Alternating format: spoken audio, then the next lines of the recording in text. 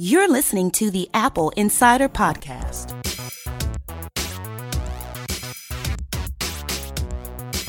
Welcome back. This is Apple Insider Podcast, episode 161. I'm your host, Victor Marks, and joining me is Neil Hughes. Victor, how you doing? I'm all right. How are you? I'm doing well. I'm glad to hear it. I really am. Now, you have been watching the iOS betas as they've been coming out, haven't you? Yeah, it's this weird thing where I will have to decide when a beta comes out. Do I want to take the risk and put it on my main phone? Do I want to break out an old phone? Do I want to just wait this one out because it's not that big of an update? Because, you can get public betas and what have you. But it's not always a great idea. So You've been watching this one because I think, and let me get this right, looking in the crystal ball and checking the tea leaves, I think you're looking forward to AirPlay2. Am I correct? I'm very excited about AirPlay2. I'm the world's biggest AirPlay fan, so yes. It's my understanding, we published this on the site, that AirPlay2 appears to have been removed from the third iOS 11.3 and tvOS 11.3 betas. Correct. We're dealing with a beta here, so I don't really view it as that big of a deal. The question is it going to ship in the final 11.3? So Apple has said that AirPlay 2 support is coming later. There are no AirPlay 2 speakers on the market currently. The HomePod will need a software update. With some of the betas, you could use Apple TV running beta as an AirPlay 2 speaker device, but other than that, it has been limited. So, you can't really complain right now because it's beta. Things are going to get put in, put out. Hopefully, it does arrive with 11.3, which is coming this spring. But the fact that they pre-announced it with a bunch of features lets you know that it's gonna be a little while. We're not going to get it in the next, couple weeks. Right. And when we say that it's been removed, that's because you were able to use tvOS as an AirPlay 2 device, and now you can't? Right. Okay. Making sure I understand that, making sure it's really clear. I am looking forward to it. My hope is that AirPlay 2 will function in some ways similar to the way that Chromecast has functioned, where you can go ahead and just do multiple broadcasts, multiple different speakers, and really select where you want to direct the audio around. Mm-hmm. One of the cool things about using a Chromecast with one of their voice-activated Google Home speakers is being able to kick off things by voice and direct it to the speaker or TV target by voice based on what you've named those devices. Yeah, that's what I'm most excited about is the HomeKit integration with AirPlay 2. Yeah, and currently that integration is... How would you characterize that integration at this moment with HomePod? Non-existent. Yeah. But you see the HomePod in your HomeKit, right? Yeah, you see it in there, and that's where you'll do the eventual software updates and changes and that sort of stuff. You can change some settings in there. But we've written about it before on the site. I'm pretty disappointed that the integration to HomeKit is non-existent right now. So it would be really cool. So I have a scene set, for example, not a scene, I don't know what you call it, a task, there's automation. Automation, thank you, is the word I'm looking for. Where if I unlock the front door to my apartment, and then after I unlock it, I turn off the lights in the kitchen, the kitchen is where you walk into my apartment, then that will automatically turn off all of the lights in the apartment because clearly I'm leaving. There would be no other situation in which I would unlock the door and then turn off the kitchen lights. So it would be really cool to integrate the HomePod into that and to say, hey, I'm leaving, I'm turning off these lights, turn off all the other lights, and pause the music on the HomePod. Right. You just create a scene called "I'm leaving" that does all those things, or leaving home. But you can't do that. Automate the trigger of doing the door to trigger that scene. Yeah, there are no automations for the HomePod, unfortunately. Yet. I have to imagine that HomePod and Apple TV integration are coming, but as I've said before, I want to see all devices integrated into, whether you call it HomeKit or Siri or whatever. The lines should inevitably be blurred, right? I should be able to tell my HomePod to send directions to somewhere to my phone. It'll show up on Apple Maps on my phone. I should be able to tell it to do something on my Mac if I want. Like, why not? I don't understand why I can't do that. It should be platform agnostic in terms of the ecosystem.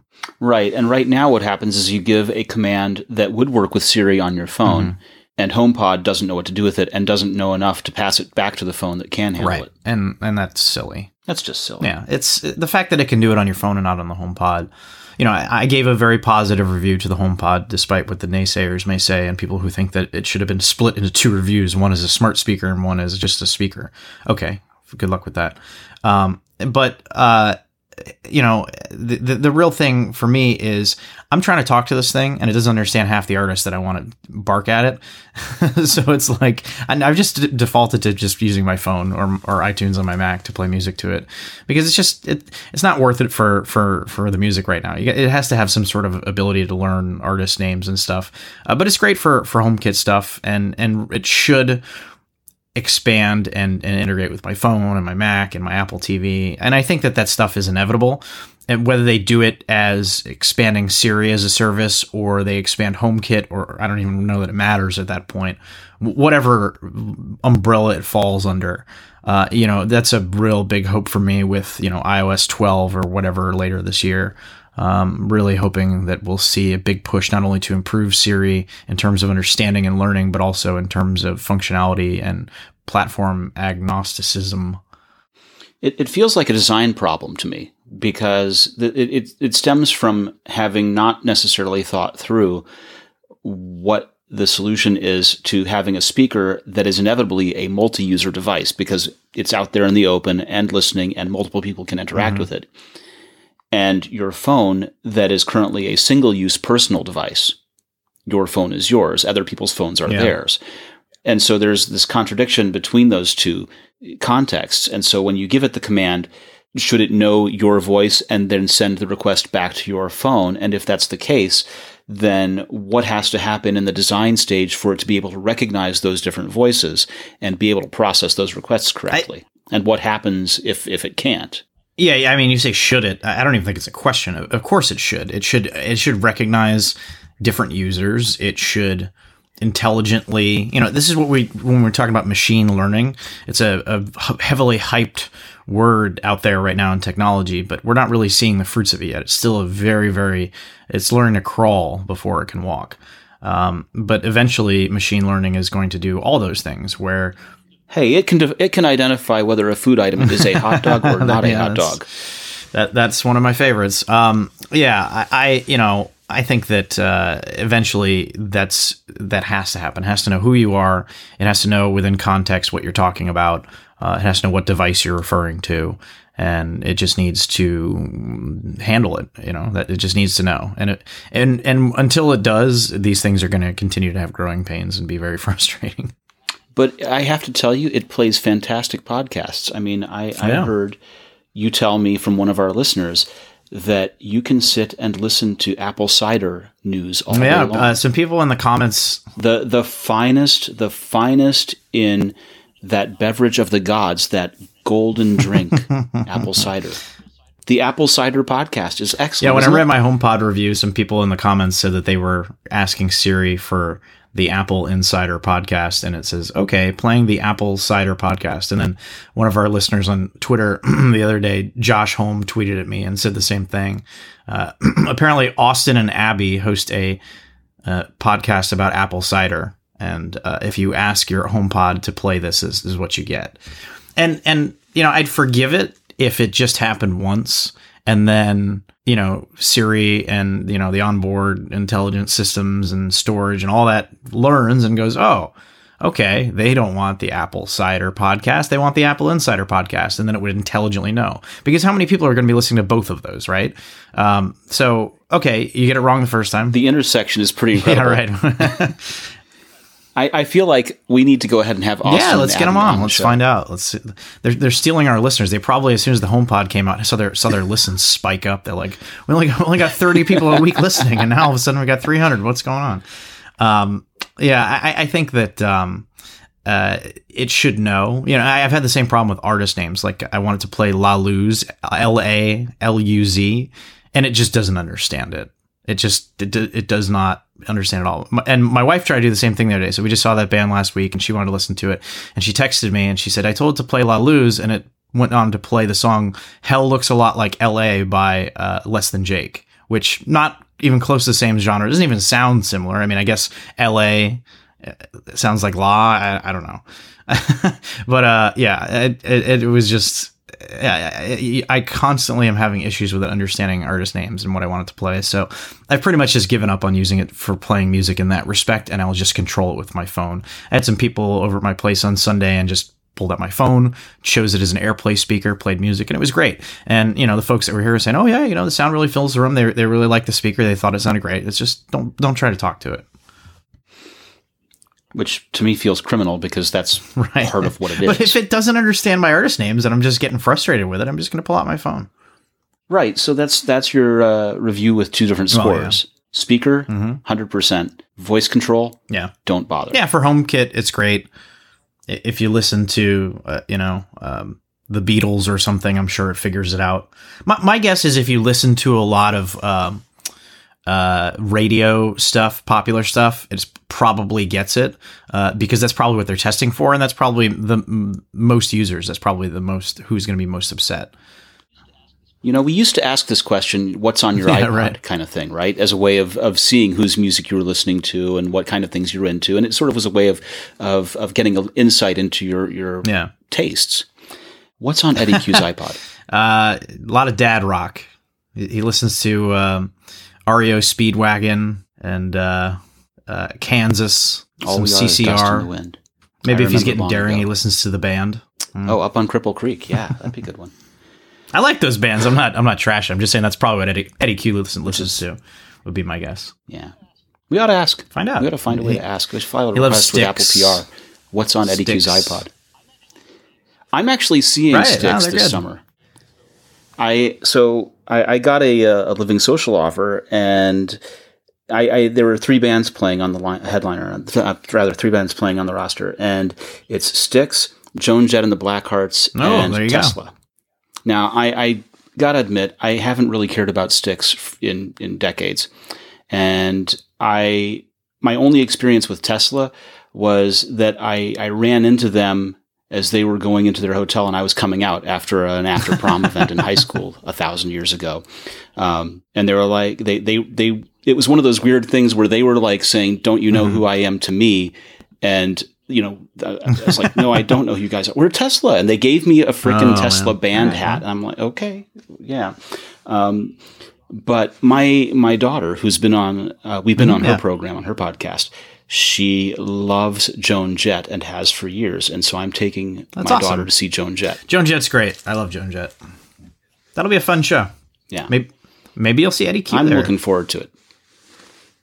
Isn't he a Duke basketball fan?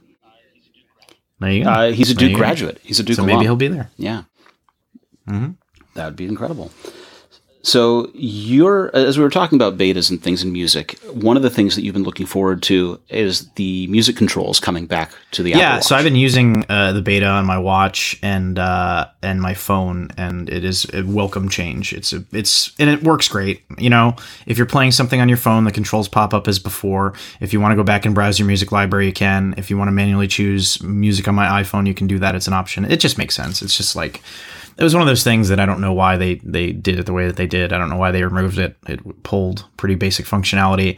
It wasn't a huge issue for me because, you know, I'm mostly running with just my watch, not bringing my phone. But for those people, it was kind of annoying that were primarily streaming music from their phone because they want to browse their whole library. One of the things that happens in development, when you radically refactor a whole product, sometimes things break. And when they break, you can either fix them or you can turn them off so that you can ship and then bring them back later when you've managed to resolve the problems. And, you know, the idea of Unix and the way that things are lined out is supposed to make things a little bit less interdependent like that. But when you use shared libraries and you rely on shared code within a system, you get those dependencies and things break. They do. And on top of that, there are people who worry about code aging. And so there's the idea of replacing something because it's old. And we've seen that happen with macOS years ago, right? The whole MDNS responder debacle, where MDNS responder is the heart of Rendezvous or Bonjour. And it's basically the implementation of zeroconf that allows things to detect each other. And so your printers can be auto-detected and set up, or, it allows it to find things like your iPhone for handoff and stuff like that. And that got replaced with a piece of replacement code, and it ended up screwing up Wi-Fi as well. And so they ended up actually rolling back and returning and restoring MDNS responder. So things sometimes get replaced because they're old. They get replaced because they need to be updated and refactored anyway. And I can see why they took these controls away. You'd think, well, gosh, it's not impacting anything. They ought to be able to keep that alive. Yeah. I think that I'm glad to see it's coming was back. Kind of an oversight on their part. Maybe because of iCloud music streaming and issues between, is your wireless wireless headphones connected to your phone? Are they connected to your watch? It creates some confusion. So they just figured we'll make the watch the primary music playing device. But obviously that is not ideal for everybody. So yeah. Now, the watch is one of these things that has been really surprising in terms of health. It's been a device that's saved people's lives in terms of heart health. It's been a device that's connected to meters and sensors necessary for glucose monitoring and insulin monitoring. It's a device that's had a huge impact on health, and I think it's only going to grow. And this is interesting in contrast to a leaked memo that suggests that Nokia's health business is unhealthy. So Nokia bought Withings a couple of years ago for $192 million. And it looks like from this note that Nokia is now having regrets. It sounds like that business is not going very well, and they're transitioning to the things that do make them money. So they have a whole ecosystem of health products and also connected home products under is it Withings, or I always called it Why Things? Well, Why Things is the correct pronunciation because it was supposed to be Wi-Fi Things. Yeah. I always called it Withings. Okay. I was wrong, but it's well, whatever it's you want Things. To call them. They've had some interesting products over the years. They have a Apple Health connected scale that will automatically own one. Actually, I own two of those. It automatically imports data into Apple Health, which is cool. And they also have watches and other fitness focused things. Heart. I have 3 of those heart watches, monitors and such. Thermometers. They have a really cool thermometer where you hold it up to your forehead and it lights up and displays the temperature in LEDs on the thing. They started with the blood pressure cuff way back when. They were also going to get into the HomeKit game, but then they had a lawsuit with Apple and then canceled the camera they were going to release. But I have the non-HomeKit version of that camera. I thought maybe after the lawsuit was resolved that it would actually come out, but now it sounds like they might just be getting out of that business entirely based on this memo that came out. Just sounds like the business is not doing very well, and they wanted to kind of soften the blow for employees to let them know that they're probably going to be pivoting. And this is unfortunate for Apple fans, especially because Nokia under Withings has been really the number one supporter of Apple Health and the health platform and connecting with health devices. I would say outside of the Apple Watch, Nokia is really where you would go if you want health data tracked in Apple Health, not manually entered. And so if they step out of that space, that's definitely going to be a blow for the Apple Health platform. Definitely. And the person managing Nokia's strategy here says in the memo, rather than only falling in love with our technology, we must be honest with ourselves. And is writing this down as a learning experience, basically. For me, what it looks like is that they have so they have phones branded as Nokia, but are actually made by some other company whose name escapes me at the moment, HMD Global or something like this. And they're in love with the idea of becoming a business-to-business licensing company, basically. They're going to do less consumer products. If they're going to have a consumer product, it's going to be basically a licensing exercise. Kind of like the way that Polaroid is a licensing exercise these days. Right. Polaroid as a company makes absolutely nothing. What they do is they sell the Polaroid brand to other people who make things and then put it on their product. And then Kodak is just a patent troll. So, well, Kodak is doing that, but I'm waiting to watch and see what happens with Kodak's cryptocurrency thing. Jeez. You saw that they announced that at CES, didn't you? Well, I know, and Long Island Iced Tea became a blockchain company too. So, yes, they did, but they are mining like crazy. And actually, Atari launched their own coin this week. All this is pretty stupid and going to come crashing down. So, well, it's like yes and no, right? a clever the thing, Kickstarter. It is and it isn't, right? The thing to look for is, do these coins actually have any utility at all, or is it simply a way to grab cash from people putting money into them? It is the latter. Well, Atari is going to use their token as in-game currency across their online gaming platforms. Okay, and what are those again? Escapes me because I'm not a big Atari or a big online game platform guy. It's Infinity something is the name of that I've never even heard of it. And I get press releases from them announcing they have like a new console coming out that they've been teasing or whatever. Like I think I don't know if it plays retro games or whatever, but I don't know what that company does. They're not the same Atari. Someone just bought the name and is doing something with it. Well, so there's a French company that bought the name, and then Nolan Bushnell was going to try and buy the name back from them, and that's the step that I haven't followed to see is, did Bushnell buy it back or not, or is it still? Well, I've never heard of their online gaming platform, and if you're investing in Atari cryptocurrency or an initial coin offering from them, then you deserve the money that you are about to lose.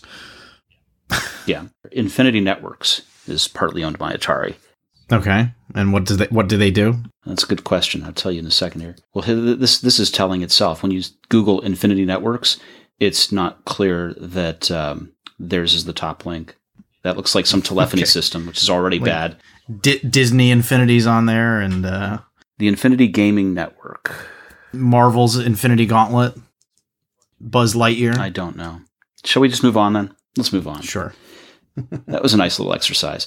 So the thing is that you're right. If Withings goes down, or if Withings exits the Nokia exits the health space, this is a big loss for people who use Apple Health and use these Withings devices as a way of collecting that health data.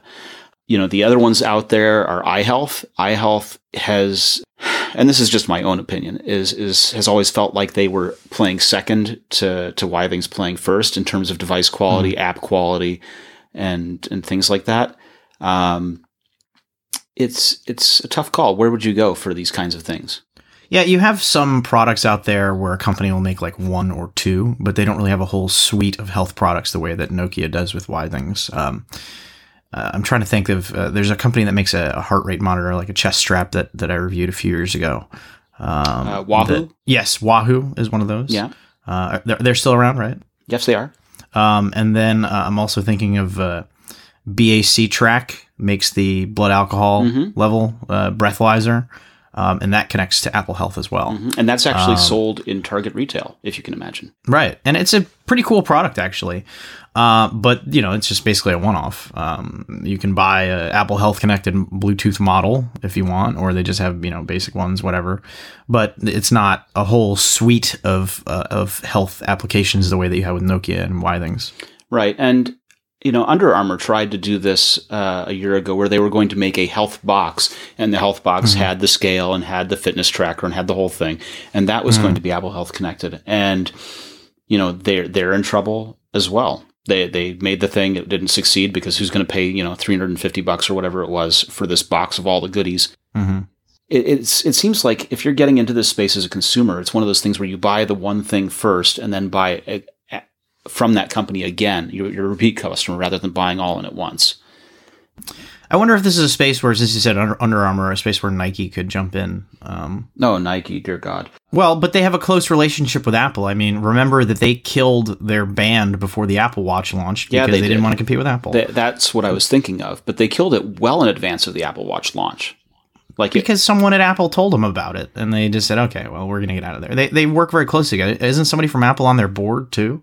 Something like that, yeah. Yeah, I mean, they have a very close relationship. And so that's one of those things where I can't see Apple, you know, making a scale or stepping in to buy Withings or something like that. But maybe Nike could, and then partner with Apple and make sure that it has very tight integration. I mean, they're already partnering on the Nike Plus Apple Watch. I use Nike Run Club on my watch. I think it's a good app. that would make sense to me. It would tie into the Nike ecosystem, but also the Apple ecosystem connected, and they wouldn't have to compete with each other, but it'd be preferred devices. Yeah, I'm just still burned by Nike killing off the fuel band and losing all my fuel points. That should have gone back into Apple Health. It never did. It never integrated with Apple Health? It never did. They were always their own silo. That's not entirely correct. Towards the end, they launched an API and had hackathons where people could try and do interesting things with it. But it never integrated. All that data lost like tears in the rain. Speaking of HomeKit, so this is one that Malcolm wrote up. Netgear has had their Arlo camera series for a year or so now, and they are adding HomeKit compatibility to the Arlo Baby Smart HD monitoring camera, which is a mouthful of a product name. and what they're making is a baby camera that is based around their Arlo platform, and they're giving it feet, and they're giving it hats that either look like bunny ears or cat ears or dog ears, and turning it into something cute to put in the nursery. And you set it up, you put it in HomeKit, and you can say, "Hey Siri, show me the nursery," and it will bring up the captured screenshot alongside all the other devices that are in there. You can go ahead and tap and see the live view, and you can view that on the big screen with a current Apple TV. Pretty cool. This is priced at $199, and some people might balk at the idea of paying $199 for a baby monitor, essentially. Right. And, well, you can certainly get things more affordably. New parents are an easy target market for spending money on their kids. Right. The last thing you want is to be paranoid and blame yourself for not spending the money on the additional thing, right? When my kids were young, when they were just born, we had sensing pads that sat under their mattress, and if they didn't move, we got alerts that the kids were not moving, because even if you're sleeping, you're supposed to move a little bit. And this was supposed to be sort of like a sudden infant death syndrome warning kind of sensor. It would definitely alarm when they did not move. So in terms of that, it functioned. My kids didn't die, so I'm well, there you go. Success. All things equal, I'm feeling pretty good about it. There you go. Nice. But baby monitors are terrible, right? They cost $50 to $60 to $70 easy anyway, and that's just for the 900 megahertz audio nonsense. They're crap. They really all are. And so $200 gets you a camera, and you can have two-way is good. Having it as a part of HomeKit, it makes it better, because one of the things you're worried about when you put something around a child like that is security, Yeah. If you have an internet-connected camera device that has two-way audio and it gets hacked and you have strangers shouting obscenities at your kid, that would be bad, right? If you have the camera and strangers can see the video, that too would be bad, right? So you have to pick a company that can be trusted to secure things. You have to pick a company that's using devices where you can reset the passwords on things, as opposed to devices that have passwords burned into them from the firmware. Right. That was the botnet hack from a couple summers ago. Right. Using HomeKit, coming from Netgear, this seems like something that is interesting. And we're going to get Roger to get one of these and take a look at it and tell us about it. Yeah, it's good to see more HomeKit options out there. I reviewed one of these cameras once, and my wife put a cup on top of it so that it wouldn't creep her out. My wife has talked about unplugging the Alexa and the Google Home devices, because the idea of device listening kind of creeps her out. And she was fine with it. She was totally fine with it until one of our friends came over and said that the friend said that she'd turned off Siri on her iPhone because it creeped her out having a phone listening to her like that. And so now I'm like smacking my forehead saying, really? And yeah. I don't trust them. I know you don't. But you trust Siri on your HomePod. I have no reason to trust Amazon. I have reason to trust Apple. Yeah. Amazon has every reason to listen to me. Well, I tried voice ordering yesterday, and it was a complete failure. And the advice that I got from another friend who does this kind of stuff was that if you order things that you've ordered in the past, then chances are good that it will work. If you try and order things that you have not ordered at all in the past, chances are that it will fail miserably, which it did. Well, at least it learns then. That's better than HomePod. Well, there you go. Speaking of these kinds of things, there's a rumor that says that Apple's going to upgrade the AirPods. And the point of this upgrade is going to add the Hey Siri functionality to AirPod and better water resistance. Yeah, this is a Bloomberg report. some of it's pretty obvious. Apple product will be updated. Here's the low-hanging fruit that they could target. I'm shocked. Yeah, I'm shocked. The water resistance is kind of funny to me too, because although Apple never advertised water resistance with AirPods, the subsequent torture tests that the headphones were subjected to have shown that they are very water resistant, can be completely submerged in water and still operate fine. So, and I've never heard of all the problems that people have with AirPods, I've never heard of anybody sweating too much to short them out, which used to happen with iPods and other stuff. So, the water resistance part of that story is a little odd to me. You know, I don't really see what more needs to be done aside from, you know, if they wanted to have completely submerged in a pool or something like that while you swim, which wouldn't stick in your ear anyhow. Hey, I reviewed a waterproof iPod and swimming earphones years ago for our site. So there is use. That's fine. They just wouldn't stick in your ears with AirPods from the friction. But anyhow, I don't understand the increased water resistance, but I do understand Siri functionality and maybe a superior wireless chip, maybe better battery life. That's all low-hanging fruit that you could say about basically any Apple device. Oh, they're going to make it faster and make it last longer and make it thinner. I mean, okay.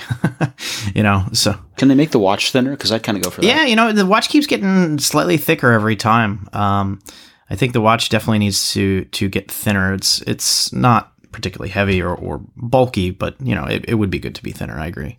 It's a little tall. It's a little portly. A little bit. It's not too bad. It doesn't really stand out to me in any way when I see it on somebody else. I don't think it's too bad, but yeah, definitely I think that's an area where they could get thinner. And also, you know, some people are going to groan when they hear this, but offer a circular watch face option. My wife uses her Apple Watch every day, and she asked me because she wanted to get the stainless steel one for the Series 3 with LTE. And she was, because it's expensive, you know, it was like $700 or something like that. And she's like, do you think they're going to do one with a circular watch face next year? Because if they're going to do that, then I'll just wait a year and I'm not going to spend, you know, $700 on this watch. And I said, I don't think so. But like, she really wants it. I have a friend who's a big Apple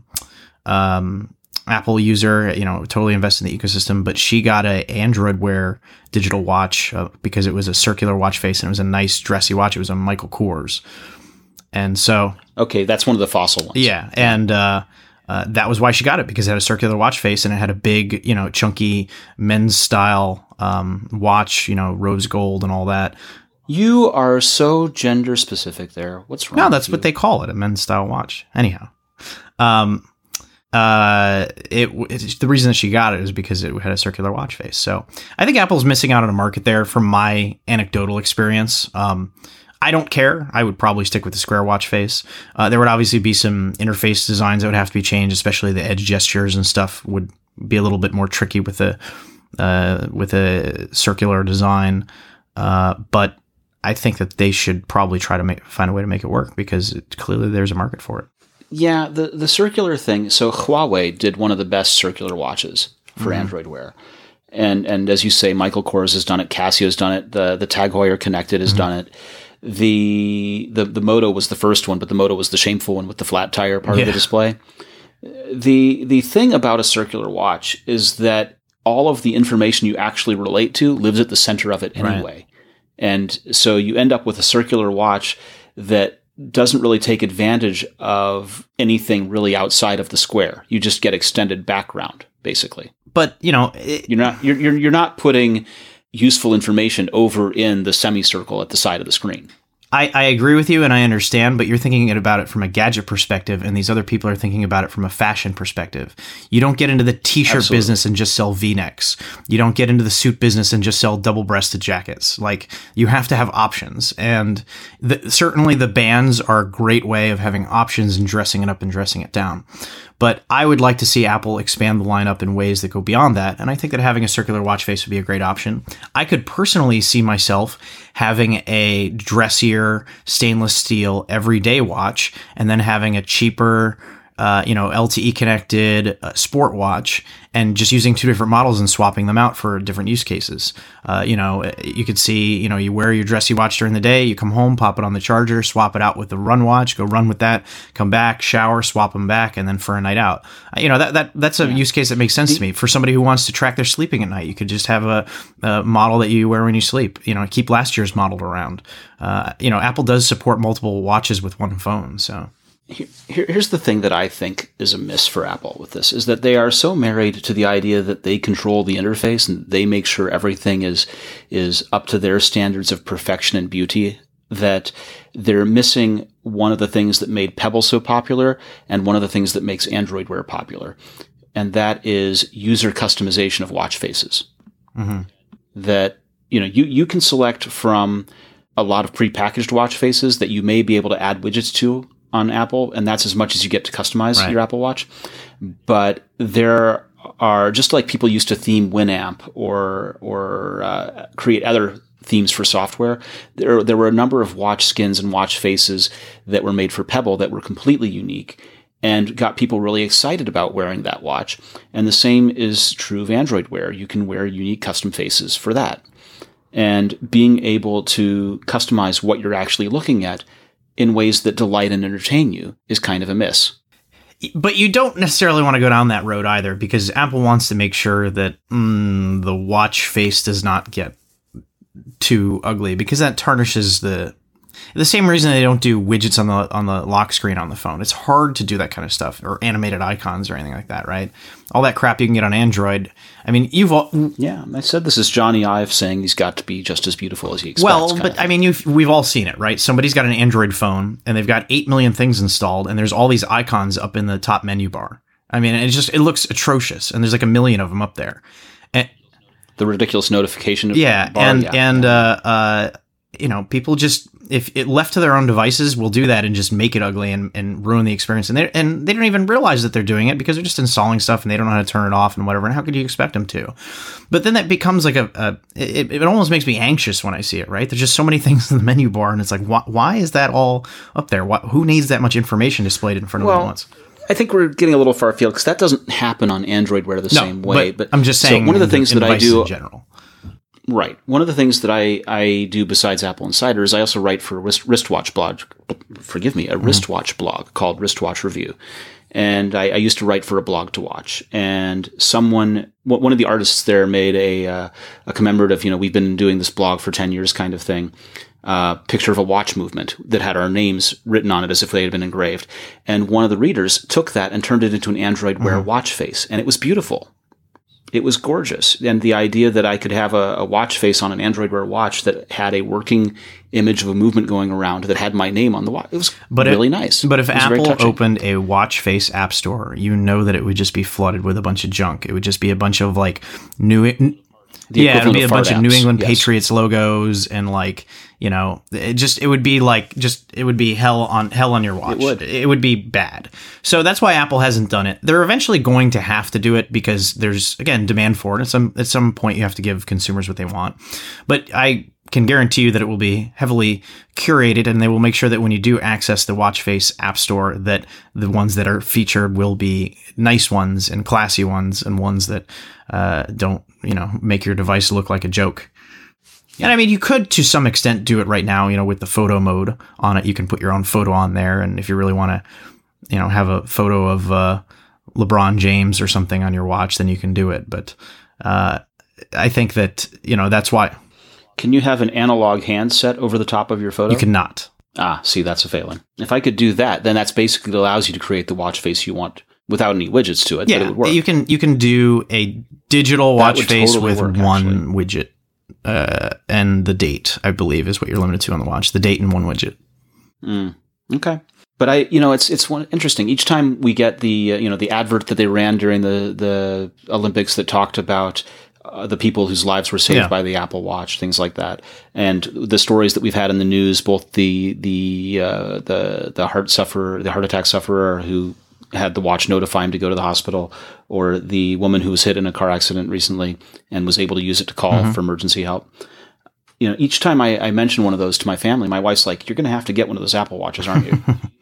I'm actually characterizing it wrong, because it's not like she's saying, you want one, don't you? She's saying, I think you're going to have one now. It's like she's pushing it on me, which is a reversal for us.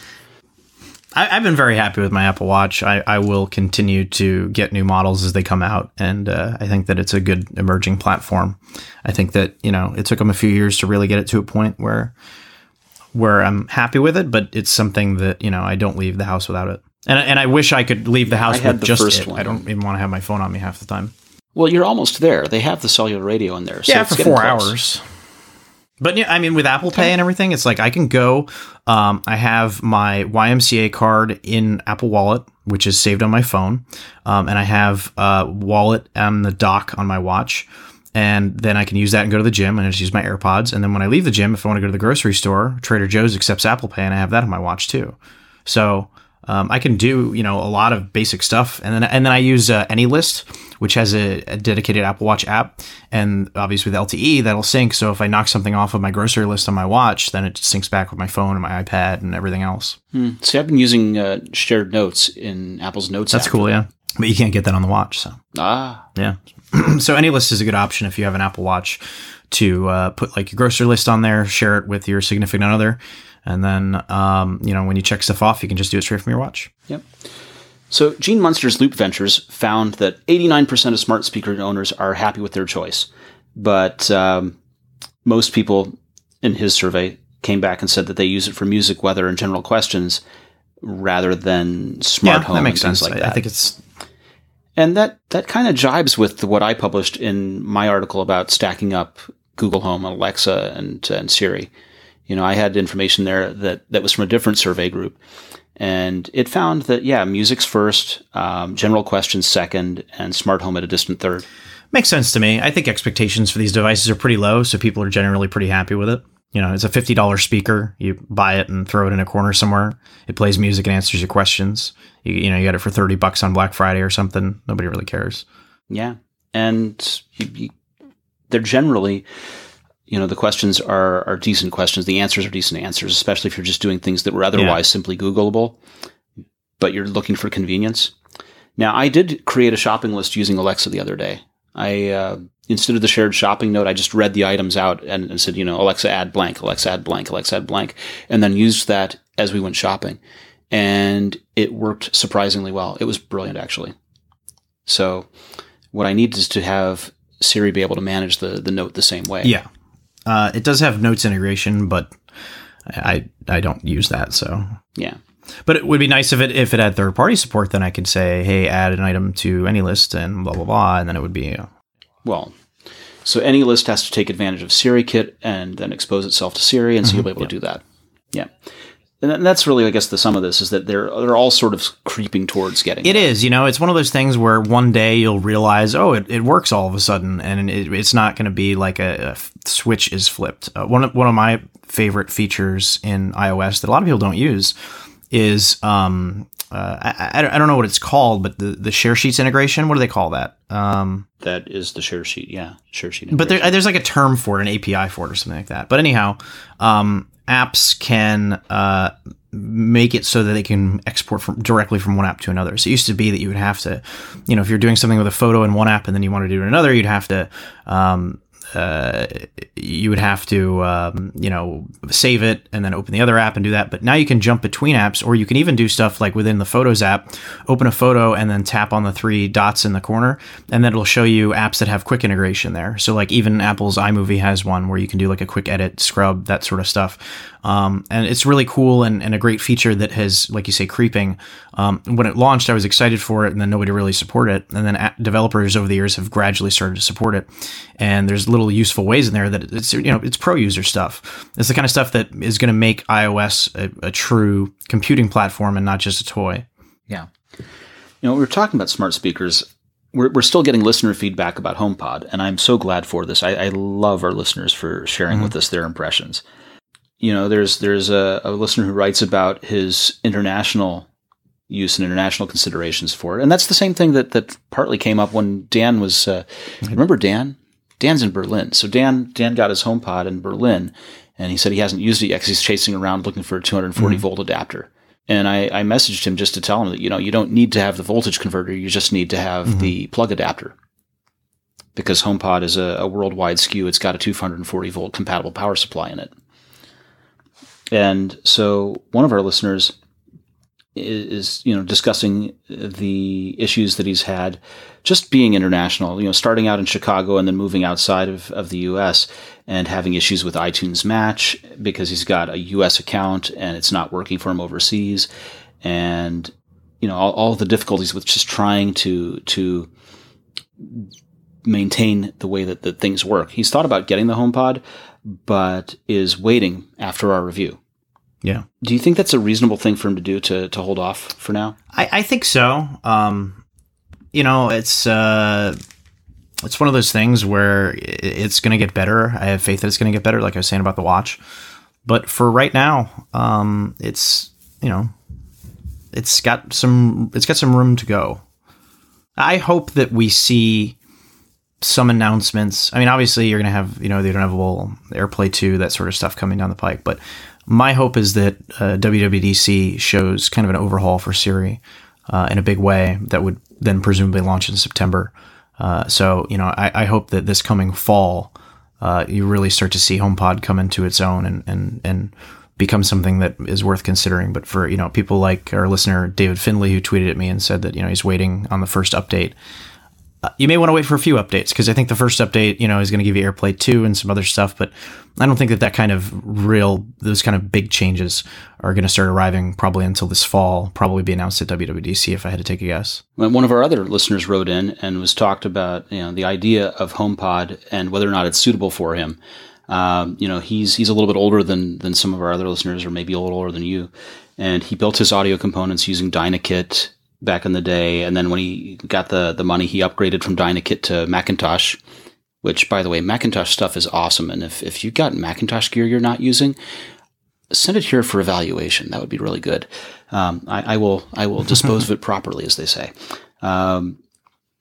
He was annoyed by scratches and ticks on LPs, and so he moved to CDs, and now he's ripped all of these hundreds and hundreds of CDs to Apple lossless, and so he's really, really enthused about the idea of HomePod, because here's an audiophile speaker you can use for casual listening and background music. And his problem was that he had difficulty getting it to play his iTunes music.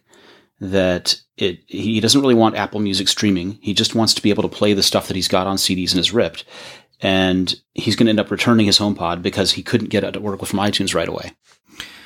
Yeah, you're going to hear those kinds of stories, and I do thank Tom for writing in and sending us that email. And I think that that's why I talked about this last week and kind of got into it a little bit in my review too. My review was very personal because the way that you use these devices are very personal, and HomePod in many ways is that kind of device where, depending on your listening habits, depending on what you want it for, it might be a really great device or it might not be. And I think Apple is a little early at this too. Besides the different things that are early about HomePod that we've talked about, when I was reading through the kinds of file formats that HomePod supports, the way that I read the document seemed to indicate to me that FLAC as a lossless codec, for example, is supported in QuickTime that could be sent to the HomePod, right, but not in iTunes, for example. And so, for someone who wants to have casual background listening on an audiophile grade speaker, trying to figure out, do I keep my music in my iTunes library and use AirPlay to send it to the HomePod, or do I use FLAC and send it with QuickTime? It's a lot to figure out. And for me, having to figure that out feels in some ways very un-Apple-like. Yeah, I agree. I think it's a shame that they would rather use Apple lossless, I guess. Well, and Apple lossless would be fine, except that as Tom said, he has difficulty doing that. So even when you're doing it the right way, you're ripping it wrong. There are problems here. Oh, dear God. And on that note, I have died. There was some other feedback you were telling me about from our Twitter feed. Can you bring that up? Yeah, I mentioned David, who tweeted at us, and then Barton Murphy also tweeted at us and was saying that he prefers his Sonos. But he is anxious for AirPlay 2 support. And I was telling him that I don't have a Sonos one, but I'm probably going to get one when it adds AirPlay support, because I want to have speakers with integrated AirPlay 2, and it's just a more affordable option. I can't justify buying, 4 HomePods at $350 a pop, but I could justify buying 2 Sonos Ones at $350. That's 2 for 1 on that. And if I'm not using them for Siri and I'm just using them for music playback and AirPlay 2, why would I get a HomePod? It's going to get me, even if it doesn't sound as good, if it gets me 90% of the sound quality, and I can use, multiple speakers and control it with HomeKit and do all the stuff that I want to do, then that works for me. And, here's another one to just make it more confusing. Spotify might be preparing to make a smart speaker. Yeah, and people said Apple was late, right? Yeah. I mean, if you didn't have enough choices, let's confuse it more. Here's another. I mean, that's fine. I can't see this making that big of a splash. They're not a hardware company. It makes sense for them to make a speaker, but they already have a number of users subscribed. Yes. Yeah. Okay. So they already know who they're going to target as selling this thing to. Right. Why does it not make sense for them to enter it? I'm not saying it doesn't make sense. I just don't think it'll be that big of a deal. Okay. So I'm going to recount an example from history. Okay. So as we know, Roku made one of the first Netflix boxes for TV, right? Yes. And the way this happened is an interesting story. And the story goes that years and years ago, Roku was a company, and the company made streaming audio devices for internet radio. Right. And they also made a device for businesses for streaming digital signage. Yes. And I actually had 18 of the original Roku Sound Bridge from way back when. I used them at a friend's. Yeah, I have a friend that has an office, and we put these all around his office with speakers so that he could have streaming internet radio all around. And Roku was beginning to get into sort of a little bit of business trouble at that point because streaming radio was beginning to go away as a thing. People were using iPods and iTunes libraries, and it was this weird point in history. At that same time, Netflix was trying to transition away from a mail order disc system to streaming video. And the original Roku streaming video device was not engineered by Roku. It was engineered by Netflix. And it was built in-house at Netflix.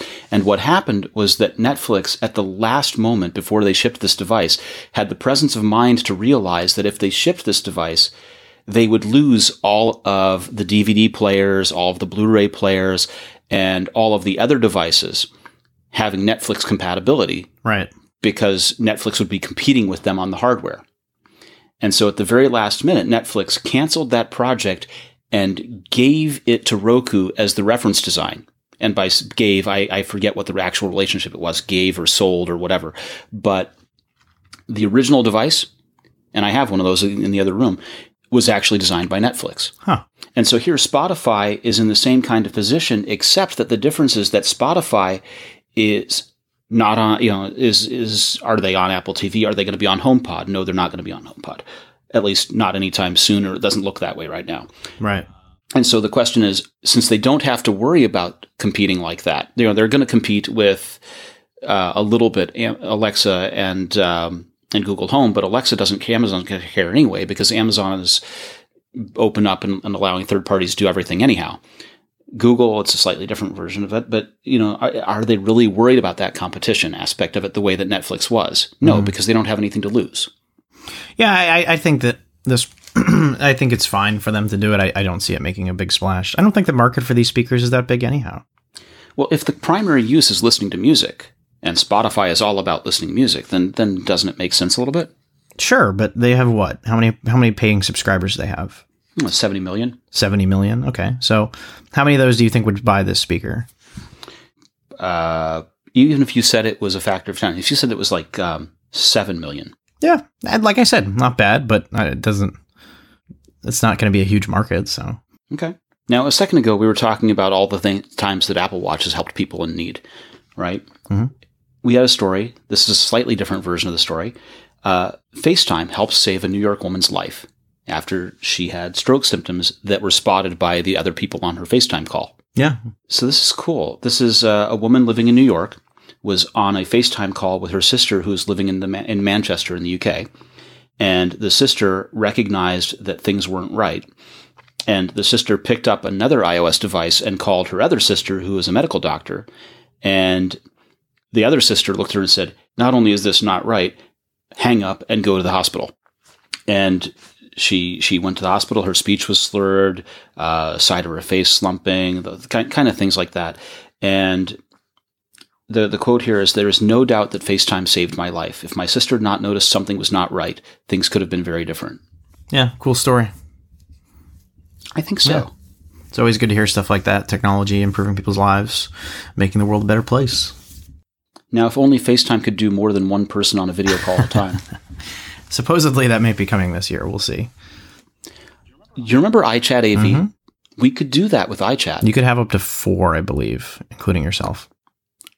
I think we need to get that functionality back. And then it had a weird skeuomorphic design where it put them in. It changed the perspective on each one of the images, so it made you into a sort of a semicircle room kind of thing. It was cheesy.